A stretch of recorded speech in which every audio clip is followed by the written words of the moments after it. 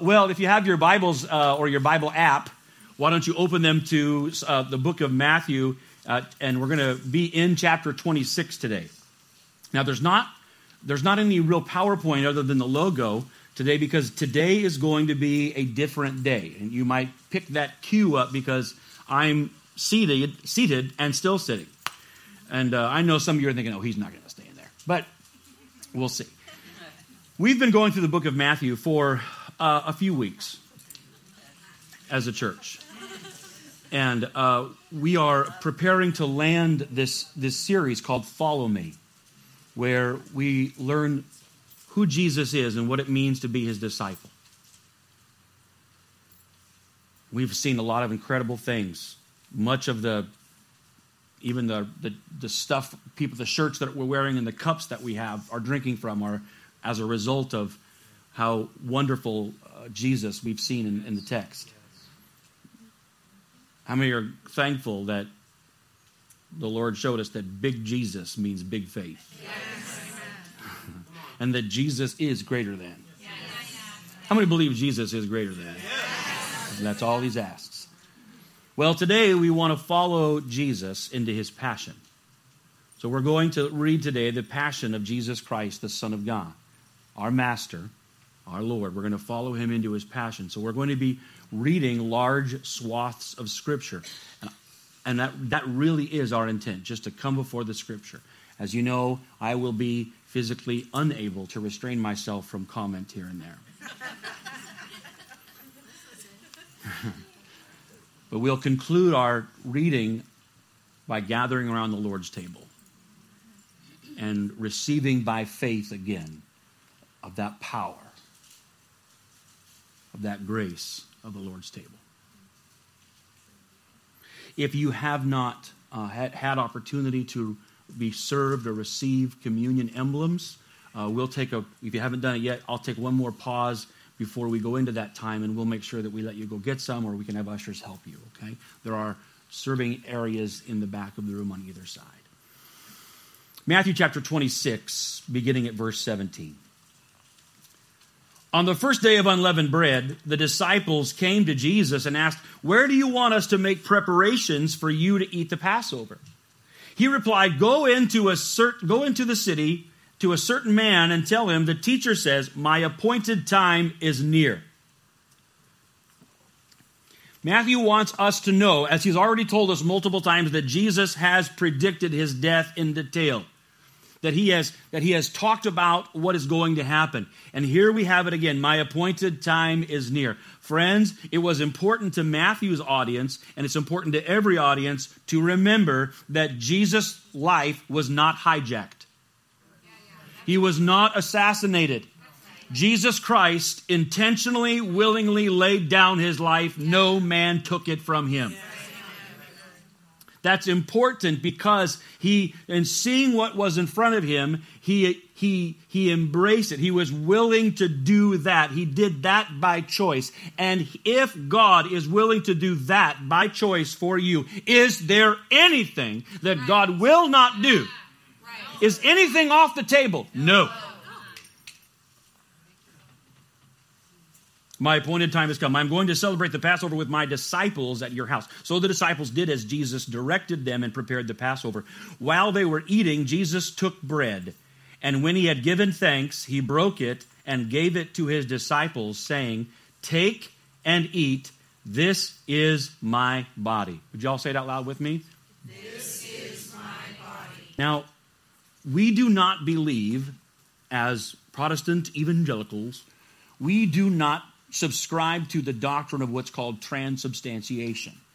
We do not believe that these elements that we hold in our hands, that as we receive them, we do not believe that they become the actual literal flesh and blood of Jesus. We don't believe that. It doesn't resonate with the rest of the text. But we should be careful as Protestant evangelicals not to dismiss the power and the mystery. The phrase that they are merely representative, merely symbolic, it takes the mystery and the power and brushes it off the table, because Jesus says, this is my body. There is something, there is a substance, there is a spiritual power present. And as our faith is, what we need to bring real, robust, living faith to this moment. It's not just a high school yearbook. It's not just a remember one. It is a, Paul says that we participate. We actually participate with these things. This is my, take and eat, this is my body. Then he took a cup, and when he had given thanks, he gave it to them, saying, drink from it, all of you. This is my blood of the covenant, which is poured out for many for the forgiveness of sins. For the forgiveness of sins. You need to say it again at this house. Your sins were forgiven. You were redeemed. Your sins have been cut off and sent away, but you have been brought near. I tell you, I will not drink from this fruit of the vine from now on until that day when I drink it new with you in my Father's kingdom. Oh, friends, listen, remember that that this table of the Lord, we are remembering Christ's vicarious suffering, we are remembering his victorious resurrection, but we are also anticipating. Jesus contextualizes this meal as an anticipation of what will be new, of when all things are made new. And when they had sung a hymn, they went out to the Mount of Olives. You might say, hey, they sang a hymn. Bless God, I knew they did, right? I knew. Well, this is my Father's world. What Psalm? They sang hymn number 57. That's what they sang. No, they probably sang something that would have sounded like, if you ever heard someone sing, I don't know if you could ever do it for me, Doc, but if you ever heard someone sing the Shema, but it would have been in probably the Hebrew tongue, something from the Psalms, but it would have been probably in a minor key, but it would have been worshipful, it would have been grateful, it would have been adoring, it would have been recognizing the beauty, the bounty, the blessing of the Lord. Our time at the Lord's table should be a time where we effervescently, there should be an ebullient expression of our gratitude and affection for God himself. It is his ultimate expression of provision. If I was sitting where you are, I'd have shouted at me just now. Then Jesus went with his disciples to a place called Gethsemane, and he said to them, sit here while I go over there and pray. He took Peter and the two sons of Zebedee. He took Peter, James, and John, and Dav. Sorry, I have explained to the church that if I were in the story, I would never have let those three go off without me. I would have been there. And he took Peter, James, and John, and Dav with him, sighing. Peter's frustrated that Dav is still there, and began to be sorrowful and troubled. Then he said to them, my soul is overwhelmed with sorrow to the point of death. Stay here and keep watch with me. Going a little farther, he fell with his face to the ground and prayed, my Father, if it is possible, may this cup be taken from me, yet not as I will, but as you will.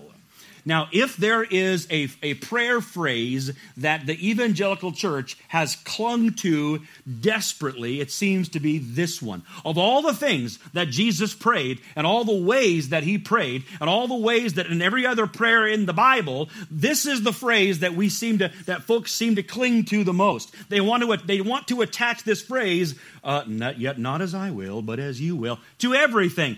Friends, there is only one place that Jesus put this phrase. He prayed this phrase one time. When he met the leper, he didn't say, well, if it be your will.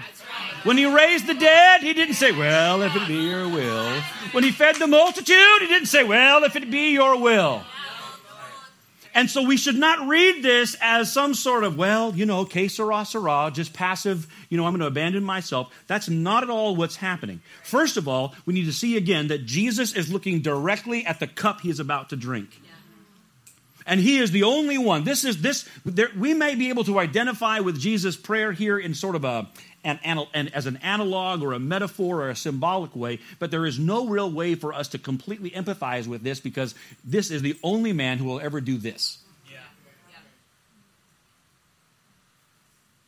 What he is about to do, the cup from which he will drink, he is the only one who could ever do it. And seeing what is in front of him and feeling it in his humanity, he is absolutely overwhelmed. And he says, Lord, if there is any other way. Have you ever heard someone say, why did it have to be that way? Why did Jesus have to do that? Couldn't God have dealt with sin in another way? No. And here we see it again. If there is any other way, if it's possible, let this cup pass from me. But, he says, this is the thing. This should get your grateful, tearful, brokenhearted joy-o-meter going. Here it is. Yet not as I will, but as you will. What was Jesus doing there? He was intentionally submitting his will to God. Because there was another man in another garden much before that who rejected the will of God. And in his rejection of the will of God, damned mankind. But this man submitted his will to God and saved us.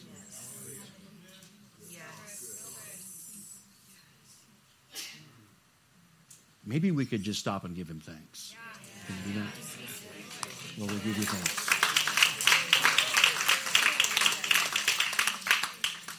Then he returned to his disciples and found them sleeping. It's okay to admit that oftentimes the caricature of the disciples is almost comical. Here Jesus is praying his most intense, fervent, well, at least our glimpse into it. He finds them sleeping. And he says, couldn't you men keep watch with me for 1 hour? Closed circuit. Boys, listen to how the NIV translates that. Couldn't you men pray?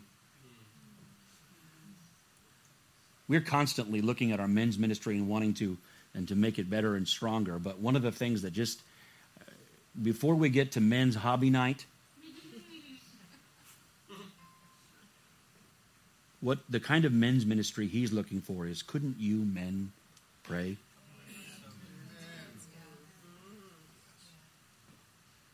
Couldn't you pray for me for 1 hour? He asked Peter. Watch and pray so that you will not fall into temptation. The spirit is willing, but the flesh is weak. Friends, prayer is the difference maker. The difference between being led by your spirit and your spirit dominating your life or being a carnal individual, the difference is prayer. Prayer will reorient your life. You will be a spirit-oriented person as you pray. He went away a second time and prayed, my Father, if it is not possible for this cup to be taken away unless I drink it, may your will be done. And when he came back, he found them sleeping because their eyes were heavy. Hey, can I give you some good news in case you feel bad? Matthew is showing the discrepancy between sleeping and praying. And it's an actual story, and yet it still speaks to us metaphorically, doesn't it? That sleeping people don't pray, right? And that when there's that's prayerlessness is a people, a church that's asleep. But I want to tell you, and you already know this, many of you, that as far as we know, that our interaction, the church in the United States of America has woken up. Yes. You know, Mrs. Dav and Mama Callie have been in 15 cities in the last few months having prayer invasions. And at the same time, popping up all Patricia, what her name is, babe? King, and Louis English, and just kidding, Lou Engle, and Sean Fatchett, all those guys. They're all everybody is praying. yes. And then even when there aren't cameras rolling, people are praying. Yes. And let me just say this again. In these United States of America, as a modest student of revival history in this country, God has never not answered the prayer of the American church when she has prayed, Lord, send now your Spirit. From colonial times to first and second and great awakenings, from the Cane Ridge revival to the prayer revival post Charles Finney, when they have prayed. There are records of people in the prayer revival, in the business meeting revivals, where they would gather together in a room almost like in a circle, and they would just simply one at a time say, send now your Spirit for Christ's sake. And one after another, they would say it. You say, well, is there something about those words? No, but imagine the focus and the waiting and the faith. Yes. Imagine the precision, passionate faith of one after another. Send now your Spirit for Christ's sake. And I'll say it again. God has never not answered that prayer in this country.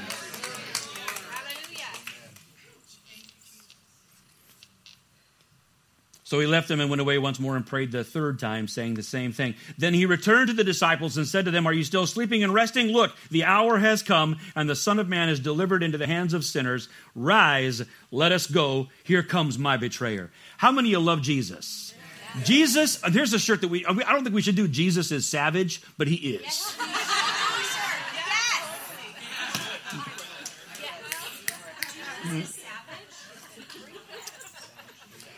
I mean, they're coming to arrest him and kill him, and he gets in front of his boys and says, let's roll. I mean, some version of this should said, rise, bring it.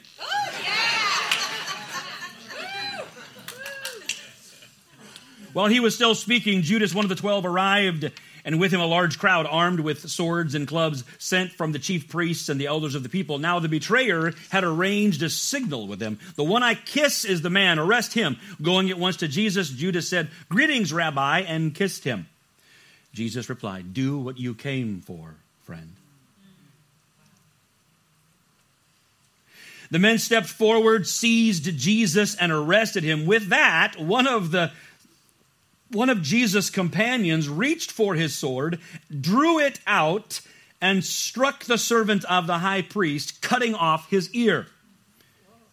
Now, put your sword back in its place, Jesus said, for all who draw the sword will die by the sword.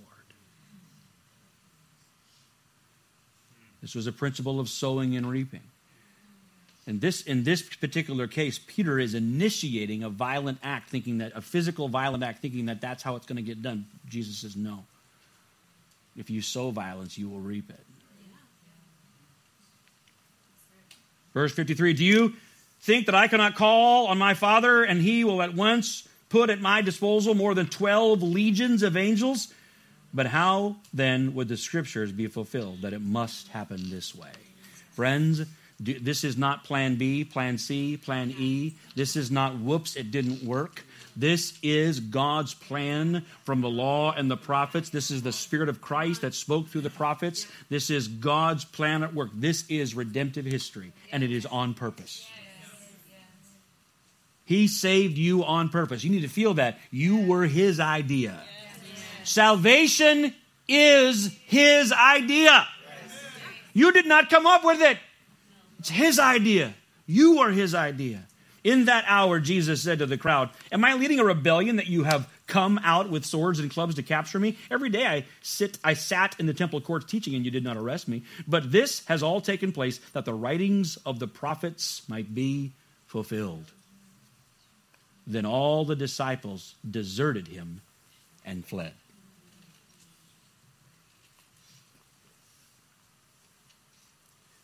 Those who had arrested Jesus took him to Caiaphas the high priest, where the teachers of the law and the elders had assembled.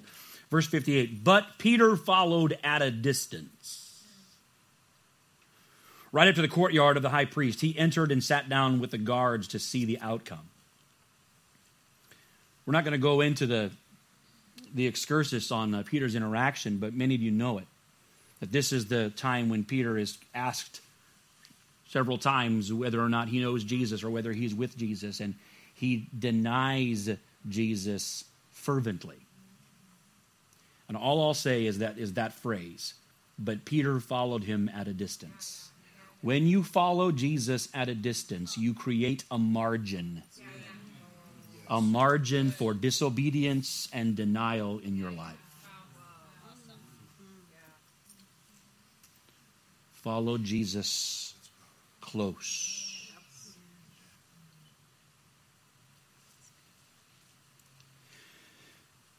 He entered and sat down with the guards to see the outcome. The chief priests and the whole Sanhedrin were looking for false evidence against Jesus so that they could put him to death. But they could not find any. Say it out loud. They could not find any. This was intentional and this was illegal. No evidence against him, though many false witnesses came forward. Finally, 2 came forward and declared, why, this fellow said, I'm able to destroy the temple of God and rebuild it in 3 days. Remember, this is the accusation. We'll find out later. They know what he really said. Then the high priest stood up and said to Jesus, are you not going to answer? What is this testimony that these men are bringing against you? But Jesus remained silent. He remained silent. We're gonna in a minute, we're gonna listen to the prophet Isaiah. Generations and generations before this describe this to us, and you're gonna hear all of this prophesied. Are you not going to answer? But Jesus remained silent. The high priest said to him, I charge you under oath by the living God, tell us if you are the Messiah, the Son of God. You have said so. You said it yourself. You have said so, Jesus replied, but I say to all of you, from now on, you will see the Son of Man sitting at the right hand of the Mighty One, coming on the clouds of heaven. Then the high priest tore his clothes and said, he has spoken blasphemy. Why did he freak out over such a statement? Because he knew what Jesus meant. Here's what Jesus said. This is the claim that Jesus just made about himself in the book of Daniel, chapter 7, beginning at verse 13. Daniel said, in my vision at night I looked, and there before me was one like a son of man, coming with the clouds of heaven. He approached the Ancient of Days, and he was led into his presence, and he was given authority, glory, and sovereign power. All nations and peoples of every language worshiped him. His dominion is an everlasting dominion that will not pass away, and his kingdom is one that will never be destroyed. Jesus said, that's me. Then the high priest tore his clothes. He has spoken blasphemy. Why do we need to hear any more witnesses? Look, you've heard this. What do you think? He's worthy of death, they answered. And then they spit in his face and struck him with their fists. Others slapped him and said, prophesy to us, Messiah. Who hit you? Later, verse 11 now of chapter 27. Later, Jesus stood before the governor. And the governor asked him, are you the king of the Jews? You have said so, Jesus replied. When he was accused by the chief priests and the elders, he gave no answer. Then Pilate asked him, don't you hear the testimony they're bringing against you? But Jesus made no reply, not even to a single charge, to the great amazement of the governor. Now, it was the governor's custom at the festival to release a prisoner chosen by the crowd. At that time, they had a well-known prisoner. That's important for you to hear. Say well-known. So this is not a myth. This is not an invention. A well-known prisoner whose name was Jesus Barabbas. Other texts, we know that he led an insurrection. He was a murderer. Usually we just call him Barabbas. But if you can handle it, here is the mystical part. Bar means son of, and Abba means father. So it's this Jesus, the Son of God, Jesus. I mean, these names are so similar, but it's not that they should be confused. What we should try to lean into is the incarnation of Jesus. Jesus Christ literally becomes one of us. He becomes us in order to do what? To take our place.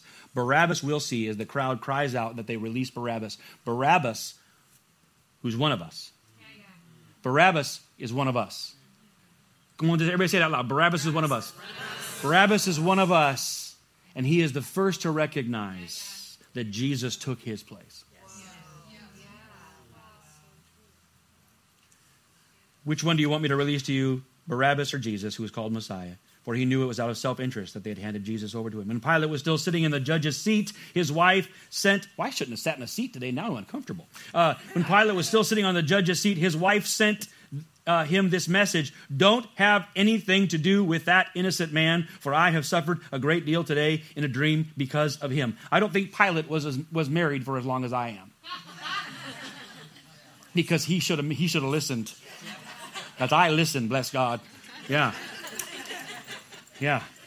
But the chief priests and the elders persuaded the crowd to ask for Barabbas to have and to have Jesus executed. Which of the two do you want me to release? Barabbas, they answered. Matthew's taking time to show us this. What shall I do then with Jesus who is called Messiah? Pilate asked. They answered, crucify him. Why? What crime has he committed? Asked Pilate. And they all shouted louder, crucify him. And when Pilate saw that he was getting nowhere, but that instead an uproar was starting, he took water and washed his hands in front of the crowd. I am innocent of this man's blood, he said. It is your responsibility. All the people answered, his blood is on us and on our children.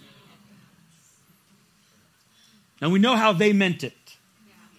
We know that they meant, we hereby take responsibility. Generationally so. Yep, they said, his blood on us and on our kiddos. It's on our family. The guilt. And though Matthew doesn't say this, they said prophetically, oh my, how they did. Because this is, though it was their accusation, this is our conviction. This is our comfort, our hope, our everything. His blood is on us and on our children. And this is the confession and we hope we bring to the Lord's table. Maybe you could all just say it with me. We'll say it again at the end today, but you say it with me now. His blood is on us and on our children. Do you believe that? Yes. I'm trying to sense the faithometer in the room right now. I think you're still trying to figure out if you're supposed to. Yeah, that's Dr. Dav. It's true. Okay? Just say it with me right now. Ready? His blood is on us and on our children. I want you to visualize your life, your home, your family, your children. That's why we say, come home. Some of them aren't home. Some of them are out. But listen, this is our confession. The power of the blood of Jesus is on us and on our children. And remember, the Lord said to Moses, but when I see the blood, I'll pass over. That blood's going to be the difference maker. It's going to be the barrier.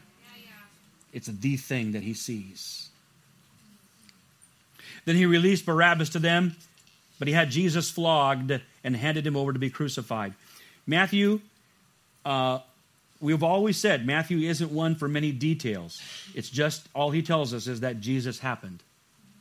And here he does it again. He doesn't give us the details of what it means to be flogged, nor does he give us the details of what it means to be crucified. The truth is that Matthew's audience would have known it well and would have preferred him not. To be flogged was horrendous. To be flogged in the under Jewish discipline was a lesser punishment and limited. To be flogged by a Roman soldier, we understand that these were leather straps laced with chips of bone and rock and other things that would have torn his flesh. We understand that Romans only stopped flogging for two reasons: if they were tired or if the victim were dead. And then they handed him over to be crucified. One of the most horrific experiences ever engineered by humanity to execute, to inflict pain on another individual. Then the governor's soldiers took Jesus to the praetorium and gathered a whole company of soldiers around him. They stripped him and put a scarlet robe on him, and then they twisted together a crown of thorns and set it on his head. They put a staff in his right hand. Then they knelt in front of him and mocked him. "Hail, King of the Jews," they said. They spit on him and took the staff and struck him on the head again and again. And after they had mocked him, they took off the robe and put his own clothes on him. Then they led him away to crucify him.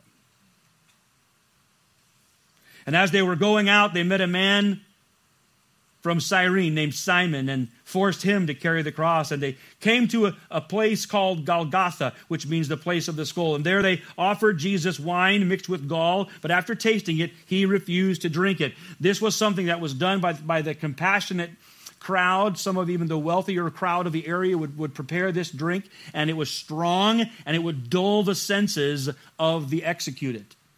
Jesus refused to even have his physical senses dulled as he entered this. When they had crucified him, they divided up his clothes by casting lots. You'll see that in Psalm 22. And sitting down, they kept watch over him there. Above his head, they placed the written charge against him. It's important that we hear that. The written charge against him says, "This is Jesus, King of the Jews." In the book of Colossians, Paul says that God has taken the written charge against you and taken it away, has destroyed it, has abolished it by nailing it to the cross. Verse 38, 2 rebels were crucified with him, one on his right and one on his left. Those who passed by hurled insults at him, shaking their heads and saying, "You who are going to destroy the temple and build it in 3 days, save yourself. Come down from the cross if you are the Son of God." Remember when in the wilderness, when it says that that Satan tempted Jesus and then left him for a more opportune time. But in the wilderness, the crux of the temptation was, if you are the Son of God. It was a challenge to doubt his identity and his relationship with God and God's heart toward him. And here it is again in the voice of the serpent through the mocking crowd. If God cared about you, why would you be in this place? Why would this be happening? This is the voice of the accuser. This is the spit of the serpent. That in moments of great crisis, when it's dark and painful, he there at that time causes you to question. He invites the question, who are you? You aren't who you say you are. You don't belong to him. He doesn't care about you. And in those moments, know that Jesus Christ, in fullness of strength and power, clung to that cross for you to demonstrate to you that even in your pain, God will raise you up again. That failure isn't final. That no matter how dark it is, he is the God of the sunrise. He is the God of hope. He is the God of life and resurrection. He saved others, but he can't save himself. He's the King of Israel. Let him come down now from that cross. The world doesn't like a bloody religion. They don't like a religion. They much prefer Jesus just gave some platitudes about philosophy and morality. You can talk about God all day long, but the minute you start talking about Jesus and dying on a cross, it makes the world angry. He trusts in God. Let God rescue him now if he wants him. If he wants him.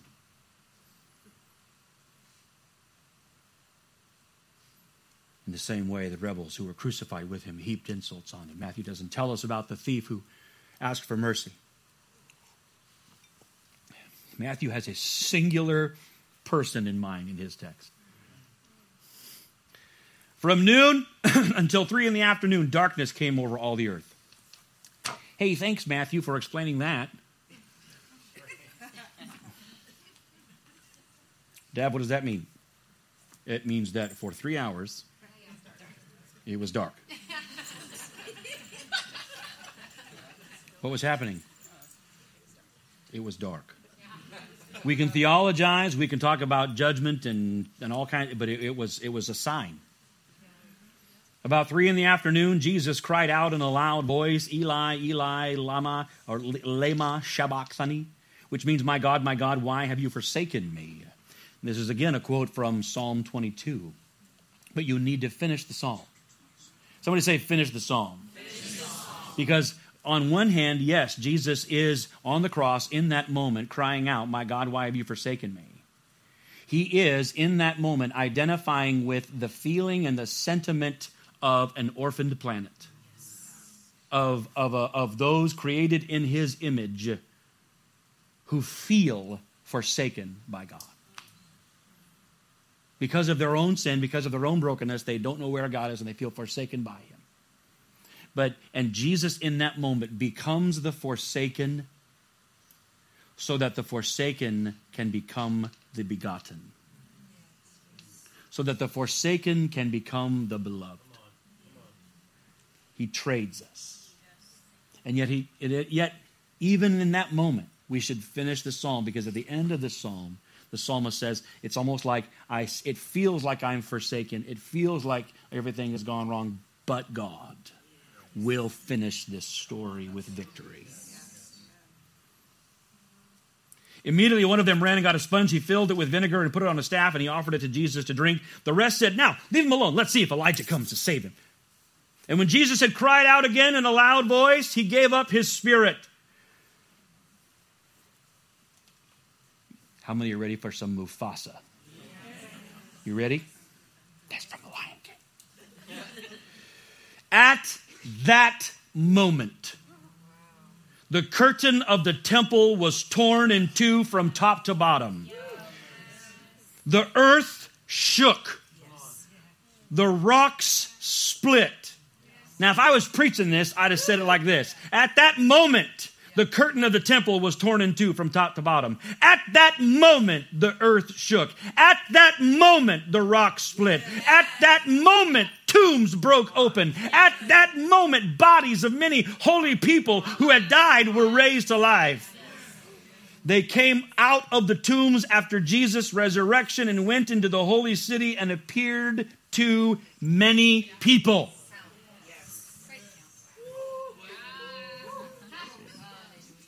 What?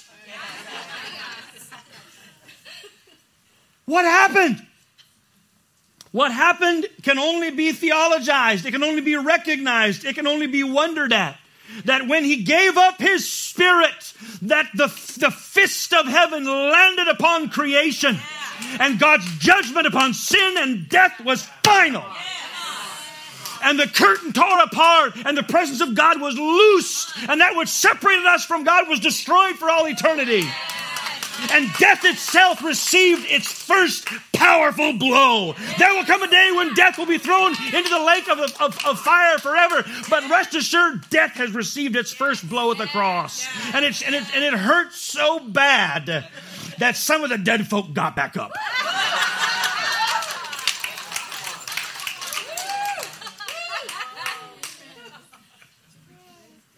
And when the centurion and those with him were guarding Jesus saw the earthquake and all that had happened, they were terrified and exclaimed, surely he was the Son of God. And that centurion is the first of many. For every knee shall bow and every tongue confess that Jesus Christ is. Many women were there watching from a distance. They had followed Jesus from Galilee to care for his needs. We got to give a shout out. Nothing would get done unless women did it.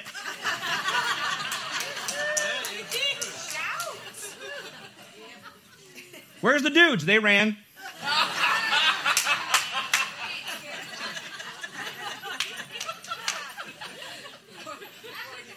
We had time to talk about revivalist history. We would talk about the women who have saved our bacon throughout history more than once. So good. That's why I hire a bunch of them. I'm not dumb.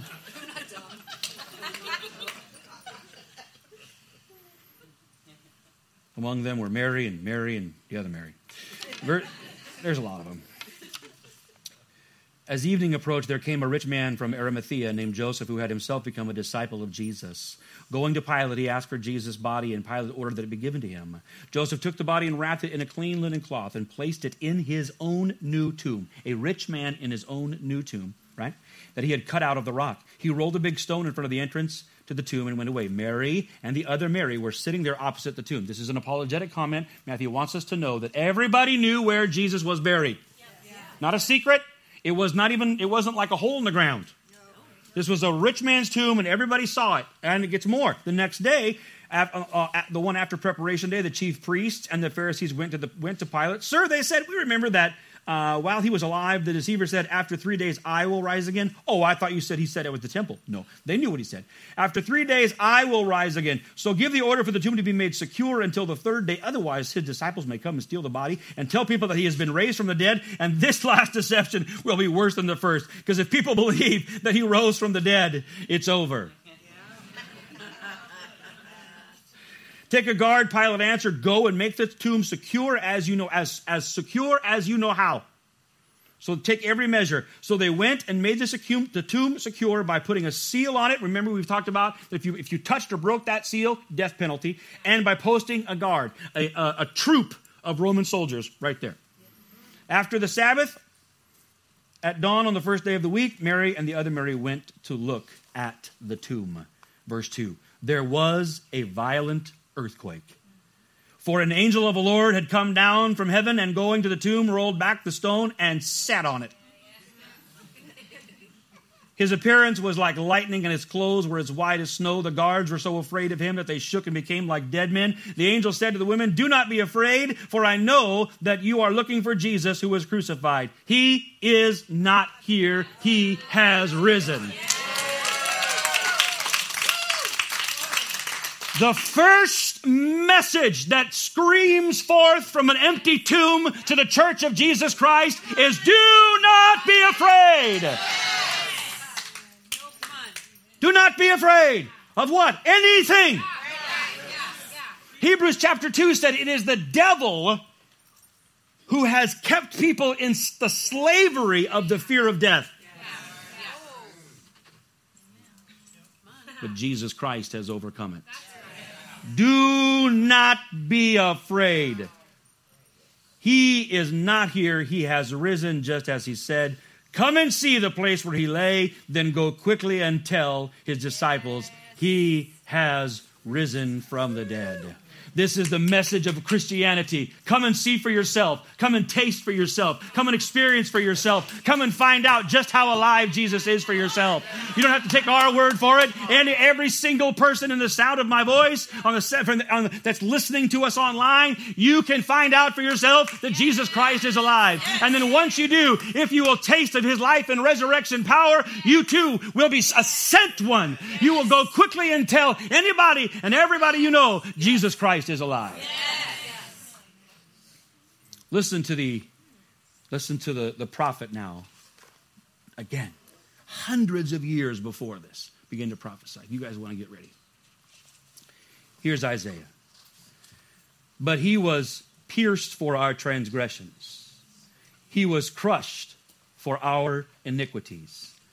The punishment that brought us peace was upon him, and by his wounds we are healed. We all like sheep have gone astray. Each one of us has turned to our own way, and the Lord has laid on him the iniquity of us all. He was oppressed and afflicted, yet he did not open his mouth. He was led like a lamb to the slaughter, and as a sheep before its shearers is silent, so he did not open his mouth. By oppression and judgment he was taken away. Yet who of his generation protested? For he was cut off from the land of the living. For the transgression of my people he was punished. He was assigned a grave with the wicked and with the rich in his death. Though he had done no violence, nor was any deceit in his mouth, yet it was the Lord's will to crush him and to cause him to suffer. And though the Lord makes his life an offering for sin, he will see his offspring and prolong his days, and the will of the Lord will prosper in his hand. After he has suffered, he will see the light of life and be satisfied. And by his knowledge, my righteous servant will justify many, and he will bear their iniquities. Therefore, I will give him a portion among the great, and he will divide the spoils with the strong, because he poured out his life unto death, and was numbered with the transgressors. For he bore the sin of many, and made intercession for the transgressors.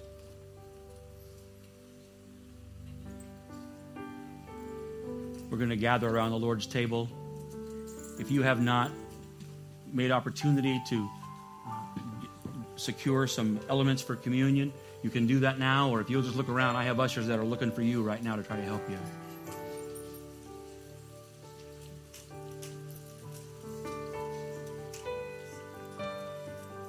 At home, if we'll take time for you, you can secure some emblems that might help you in these moments. Some spiritual symbols of the body and blood of Jesus Christ.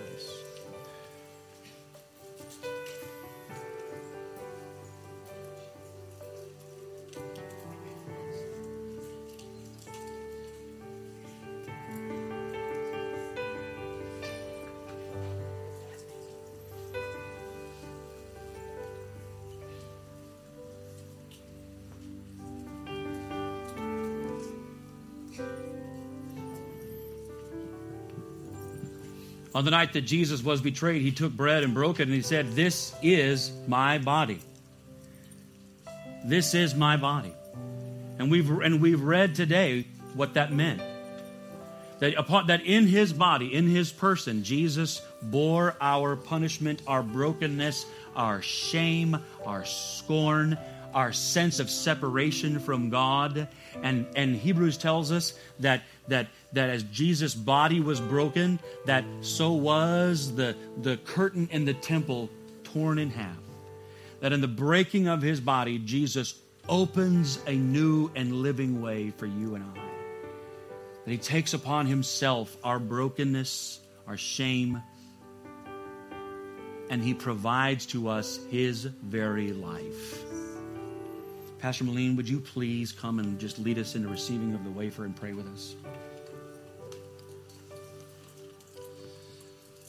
Father, as we hold this bread in our hand, recognizing that it is through your brokenness that we have been made whole. And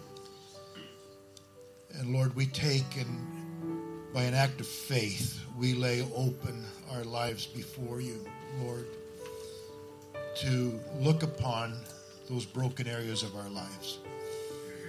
Some of it, Lord, due to our own sin. Forgive us, oh God.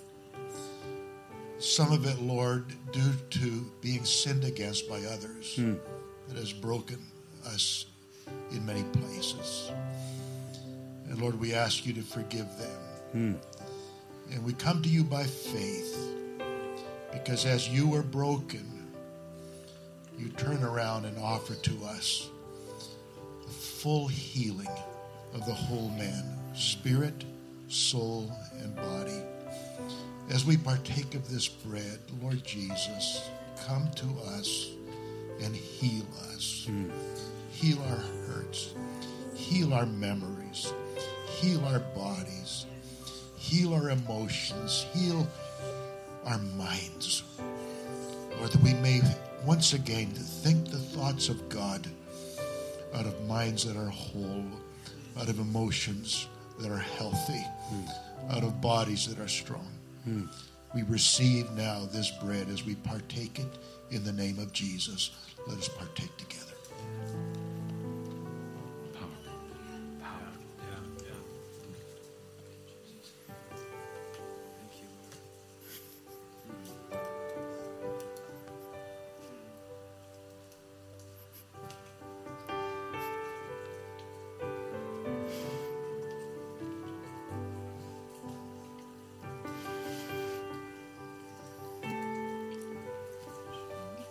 Would you take this cup and just say just this? His blood is on us and on our children. Say it with me. His blood is on us and on our children. Let's take together this cup of forgiveness of freedom, of blessing, of deliverance together. Oh, precious is the flow that makes me white as snow. No other fount I know, nothing but the blood of Jesus. What can wash away my sin? Nothing but the blood of Jesus. What can make me whole again? Oh, nothing but the blood of Jesus. Come on, church. Precious is the flow that makes me white as snow.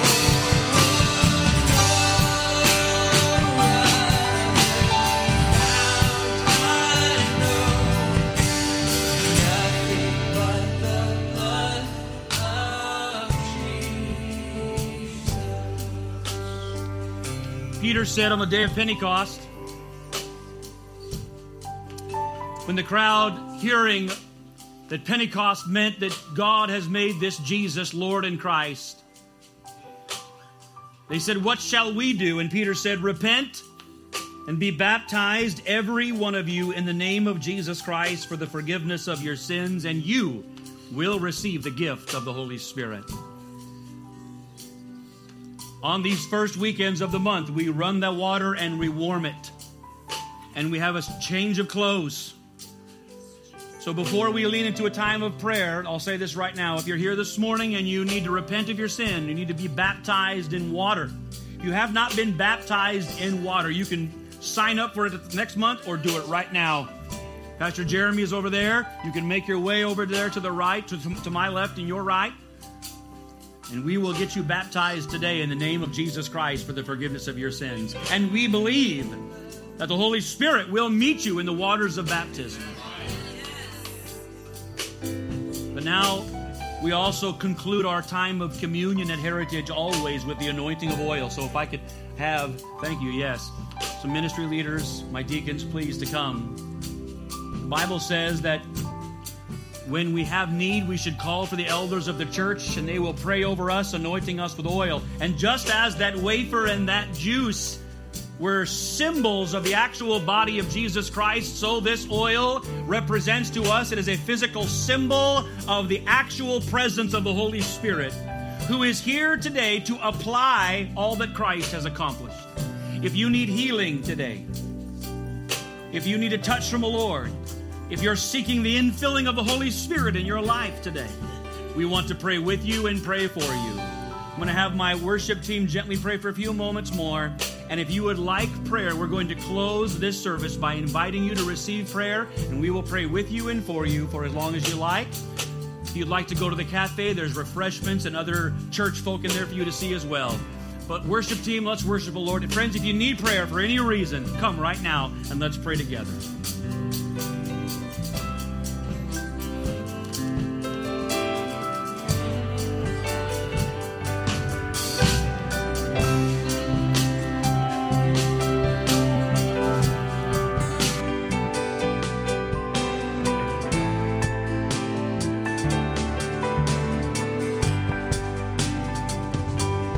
Chains are gone, I've been set free.